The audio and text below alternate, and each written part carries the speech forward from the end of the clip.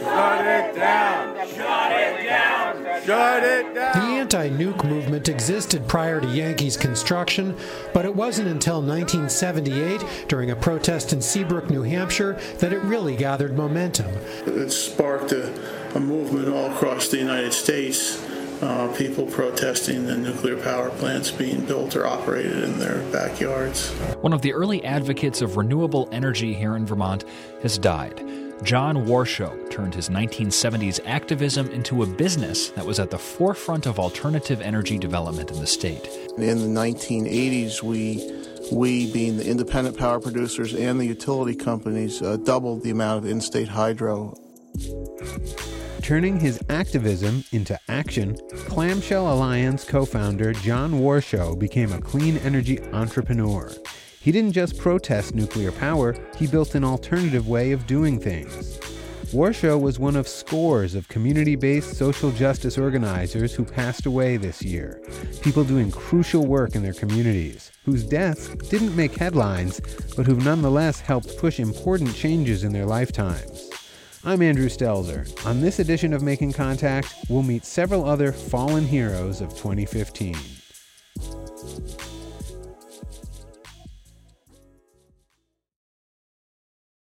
My name is Rob Yanagida. I've been active with a national network of visionary organizers, which is a group that Grace Lee Boggs helped form. I believe that we are at the point now in the United States where a movement is beginning to emerge. I think that the calamity, the quagmire of the Iraq War, the outsourcing of jobs, the dropout of young people from the educational system, the monstrous growth of the prison industrial complex, the planetary emergency in which we are engulfed at the present moment, is demanding that instead of just complaining about these things, instead of just protesting about these things, we begin to look for and hope for another way of living. I met Grace Lee Boggs in the 1970s. She was already considered an activist elder at the time. She often identified as being part of the major social movements in the 75 years of her activism. Marxist movements during the World War II era up until today, some of the urban crisis sort of activism in the city of Detroit, where she's been based for most of her life. She became to me, especially with her longevity, this incredible link to the history of activism going back many decades. She maintained this incredible link to understanding political history and relating it to what's going on right now. First of all, we have to understand that a revolutionary period is also a counter-revolutionary period, that there is a deep unrest, a deep destabilization that has taken place in the structures of the society. And that this began with the civil rights movement. They began saying that human relations matter more than economic growth. And it came from black people because the economic growth had taken place so much on their backs. And then it began to embrace women, people from the ecology movement, young people, who also were being threatened, of course, by the Vietnam War. And all these things came together. My name is Michelle Puckett. I'm a member of the National Network of Visionary Organizers that formed in response to some organizing that was happening in Detroit, where they invited people from around the country to come in and learn about Grace's concept of visionary organizing. And I totally had my whole life changed by it. I had come out of the Occupy Oakland movement and just really had a lot of disillusionment about protest organizing. And then I read her book, sustainable activism for the 21st century, the next American Revolution, and knew that I needed to go learn from this elder who had not burnt out and who had her ideas continually evolve over the course of a 75-year struggle. There was a time when we believed that if we just achieved political power, we would solve all our problems. And I think what we've learned through the experiences of the Russian Revolution, all those revolutions, that those who try to get power in the state become part of the state. They become locked into the practices. And we have to begin creating new practices. It's not like we don't need to be resisting the atrocities that are happening in our lives. But what Grace was trying to point us to is that the landscape has fundamentally shifted because of various historical forces in terms of the effectiveness of basically lobbying a representative democracy. And she really believed in participatory democracy, and she really, really pushed us to not just protest what we didn't like, but to make projections and think long and hard and work together to build a new society from the ground up that works for everyone.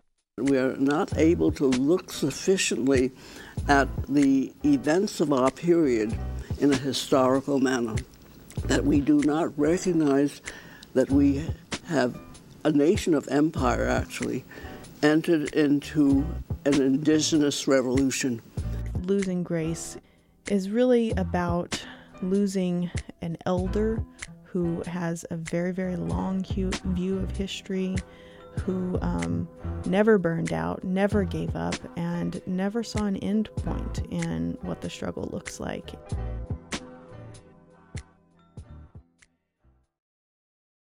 I was arrested because he said he was taking me in to do a gender search. Evans says that personal search did not happen, but harassment did. I was called the it, I was called the thing, and I was repeatedly threatened of them performing a gender search on me.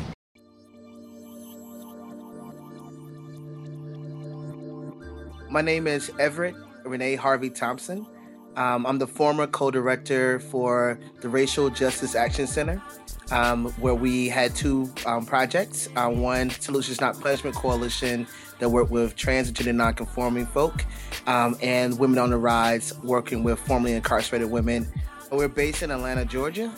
And Juan Evans, for me, Juan was my brother, my best friend, and a beautiful colleague with a wonderful, wild spirit, an ability to really drive home why dignity mattered and why that his life mattered and why fighting for his life and fighting for his own dignity was connected to fighting for everyone else's dignity. Why that he shouldn't have been stopped by the cops or harassed is the same way that no one should be stopped by the cops and harassed for just being who he was.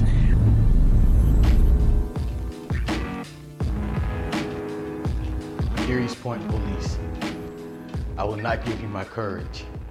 I will not give you my dignity. I will not live in fear of you. And I will not let you shame and humiliate me into submission. I heard what you think of me and my community with all of the names you called me, the it, the thing, and you repeatedly promised to do a genital search on me, even side the road. And when I stood my ground and I said loudly, you don't have the right to search my genitals, your response was, I have the right to search your mother's genital to find out who you are. When the East Point Police Department pulled him aside and tried to do a gender search on the side of the road, that spurred him to really strategize and organize, and he organized us to go after the East Point Police Department, and he was brave enough to actually put himself out there to disclose his, that he was trans, and to really say, I don't want this to happen to anyone else. It's not about me. You laughed in my face, and I will unapologetically tell you who I am. I am not an it. I am not a thing. I am trans, and you don't have the right to arrest me for being trans. And all that was said and all that was done, I still stand with my dignity intact, and I still stand unafraid of you, and you will not search my genitals. he organized, he was able to bring together the community, the LGBT and the transgender community, and allies to actually really push for systemic changes within the East Point Police Department, which also spurred the Atlanta Police Department to kind of follow suit. And so through this, it really put people on notice that you can't just arbitrarily stop people. And if you do stop people, you can't just say, I'm going to search you on the side of the street and not think that we're not going to see you and that we're not going to push back.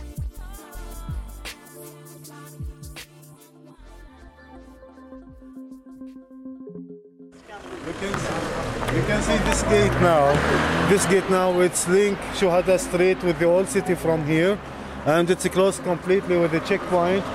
The settlers, as you see, they are behind the gate from here.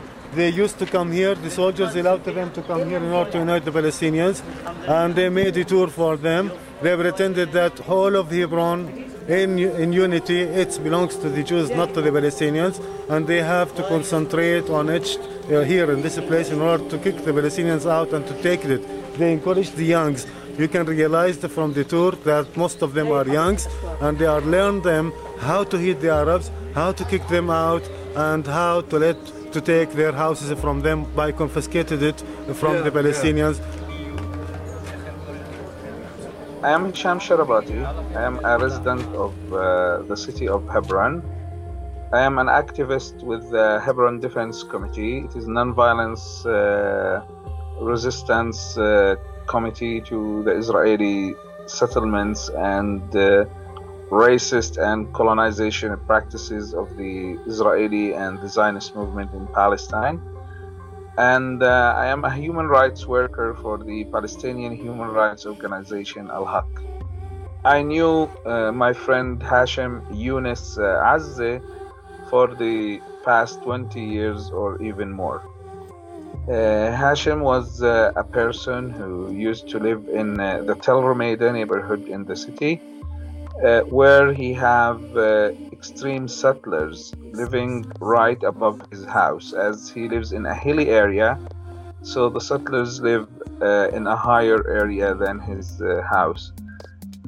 I used to visit Hashem with many internationals to listen to his story and the suffering of him and his family.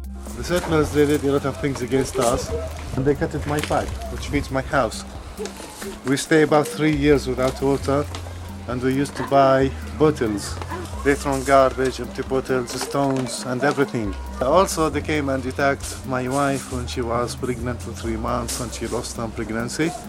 The second time my wife was pregnant with 4 months, they came and attacked her and she lost the second pregnancy. Later, they really destroyed all of the furniture inside it, and they beat me with the back of the guns and destroyed my teeth and from my face. That was maybe part of his coping strategies, feeling, that there are people coming and listening to his suffering and so on from one side. And it was a way on passing his message to the world. In many cases, Hashem did not only receive the visitors just passing by his house and listening to his stories, but also his house was a house for many internationals who came and visited Palestine and Hebron to learn about, the suffering of the Palestinian people. So they catch my nephew in this place exactly when he was 9 years old. They put a stone in his mouth and they smashed his teeth with the stones. They destroyed all of his teeth. The house of Hashem and the neighborhood has been declared by the Israeli authorities as a closed military zone since the 30th of October. In the past, as I said, we used to visit them with some hardships.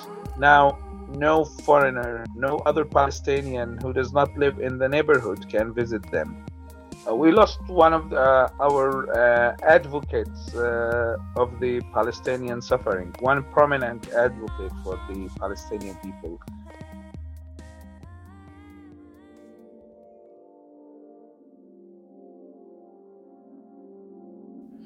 You're listening to Making Contact. Because of generous support from listeners like you, this show is distributed for free to radio stations in the US, Canada, Australia, and South Africa. To find out how to support us, download shows, or get our podcasts, go to radioproject.org. Like us on Facebook and follow us on Twitter. Our handle is making_contact. Now let's hear some more stories of some of the fallen heroes of 2015.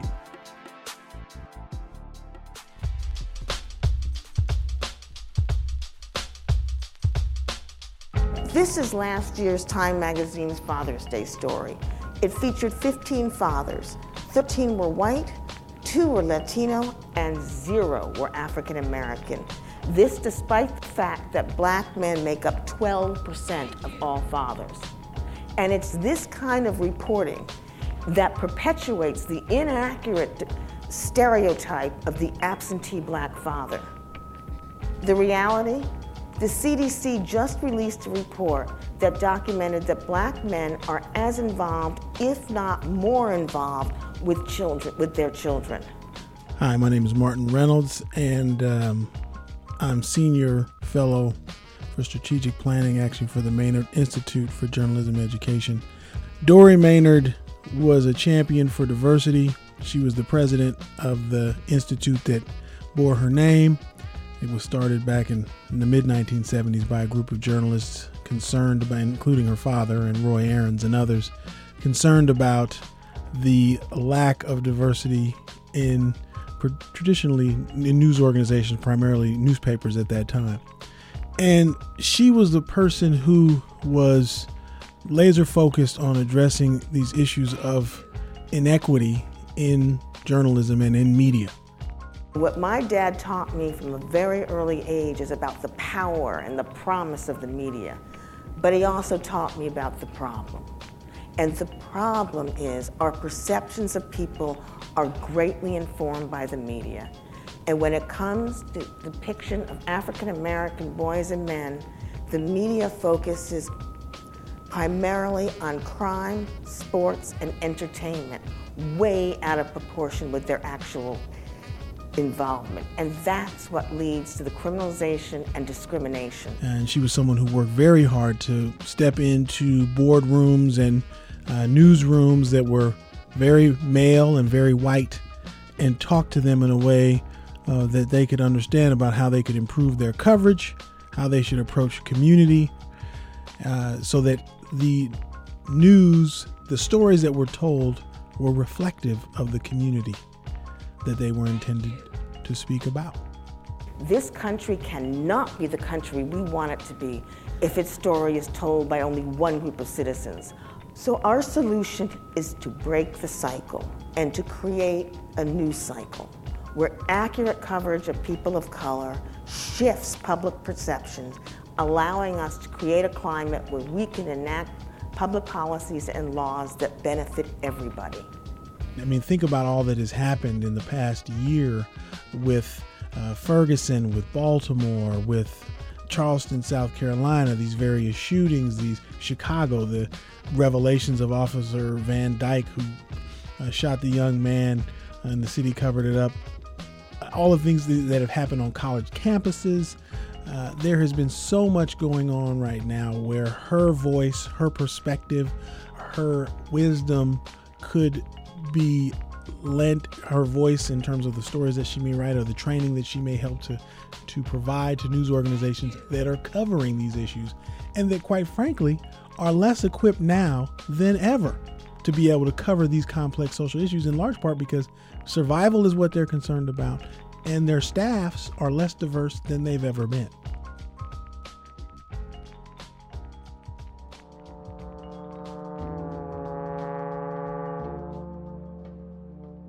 I got set up on a sting operation. A vice cop called and made an appointment with me.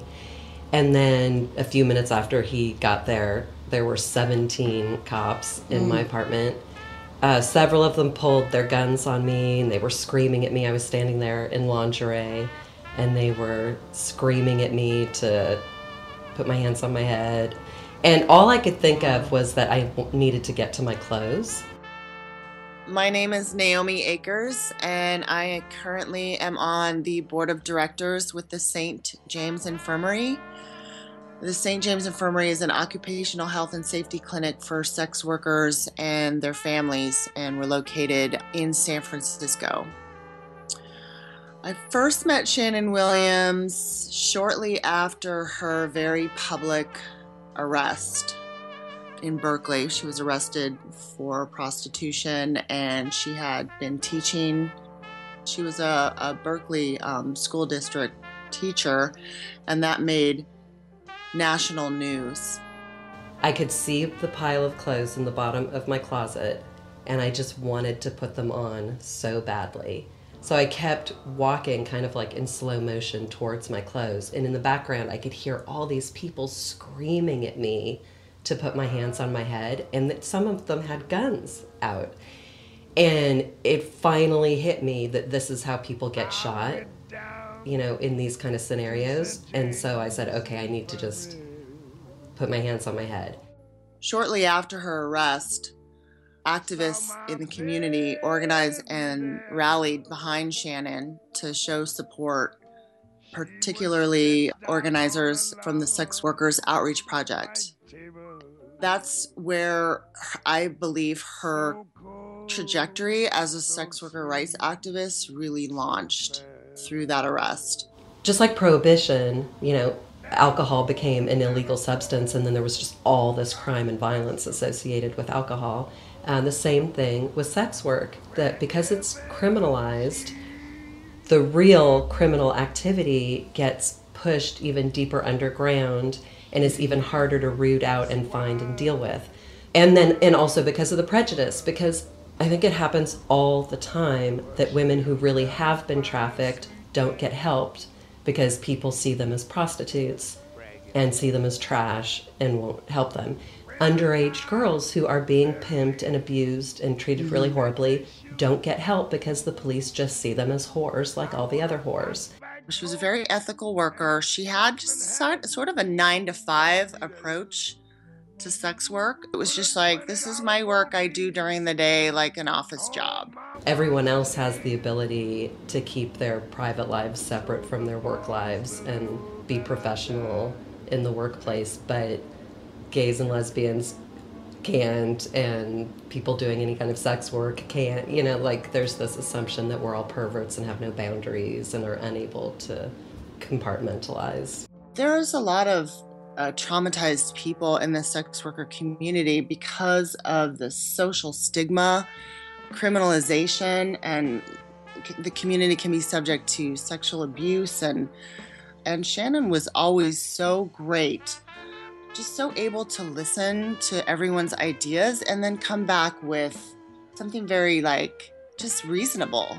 When you have somebody who can just be really practical and pragmatic about strategy while making space for people's emotional states and different personalities, that's a really powerful asset to have in an organizing community. And I think the community is it's just taken a really long time to grieve for her loss. What do we want now? What do we want? Freedom! What do we want now? What do we want? Freedom! What do we want? How you doing, Ma? My name is John Mataka, and I'm the president of the Grayson Neighborhood Council. The Grayson Neighborhood Council is a neighborhood group that we formed in Grayson, California, which is a community of 1,000 people in low-income farm working community, primarily Mexican community. It's a grassroots group that deals with social justice and environmental racism issues. And my son, Emiliano Mataka, was a founding member of our group and very active. My wife and I grew up as activists all of our life. We've been fighting one cause or another, and Emiliano just fell right in the groove. He is natural at it. The Covanta incinerator was his pet peeve. That is one of 3 garbage incinerators that are in the state of California. I just want to explain this to you guys real quick. There's 3 incinerators in California. Where do you think they're located? Are they located in Tiburon? Black Hawk? No, they're located in Crow's Landing, Commerce City, and Long Beach, all low-income Spanish-speaking communities. Is that by coincidence? No, they do that because they know that people are struggling in their everyday lives, that most of them don't have the time to be going to their city council meetings, to be going to their board of supervisor meetings. But we're here to say, we don't care where you're from. Incineration is not right. We need to recycle. We need to go to renewable energies, period. That's it. He also loved Cop Watch and doing Know Your Rights for young people.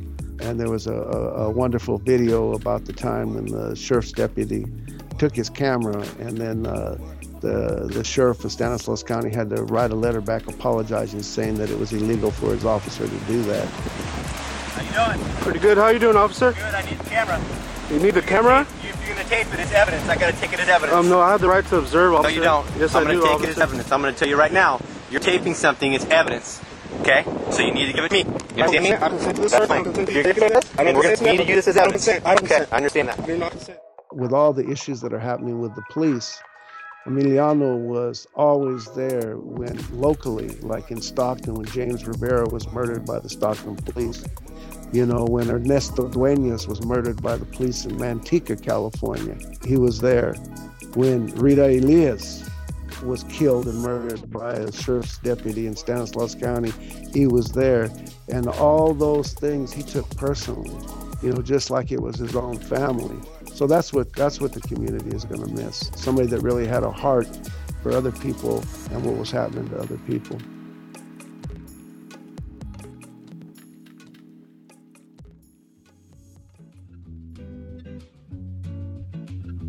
And that's it for this edition of Making Contact. Is there someone you think deserved to be featured in this show? A local organizer or activist who made a huge difference and passed away in 2015? Let us know on our Facebook page or Twitter feed. Our handle is making_contact. To get our podcast, check out our website, radioproject.org. That's also where you can download past shows and make a difference by supporting our work. The Making Contact team includes Lisa Rudman, Jasmine Lopez, Laura Flynn, and Quan Booth. I'm Andrew Stelzer. Thanks for listening to Making Contact. We now leave you with the words of Danny Schechter, the news dissector, who spent decades making media and critiquing a mainstream press that didn't represent us all. At ABC News, where I worked, people who worked there were known as the troops. There was an actual military metaphor about it. So stories are assigned, and how long a story is going to be, and where it's going to play, and how much time it's going to be given, and whether or not there's going to be a follow-up. All of those are decisions that journalists don't make. The news has been taken out of the hands of journalists and has been put into the hands of sort of news managers and bean counters. The result is what we're watching on television, which is pretty disgraceful when it comes to the tradition of journalism or the potential of journalism to play a robust role in democracy. There is a need to know. We have a need to play a role in our world. We have a need to know about our world. And we're not being treated respectfully. We're being treated as if we're a bunch of dummies. If a story is complicated, it's in a foreign country that you've never heard of, it involves, factions or, various pressure groups or interest groups, you don't go into it because it takes too much time to explain. So you end up simplifying everything, and sometimes by simplifying everything, you're actually ending up with an inaccurate product. News is about issues when it should be about interests. It should be about who's benefiting from this particular story. It should be asking the deeper questions.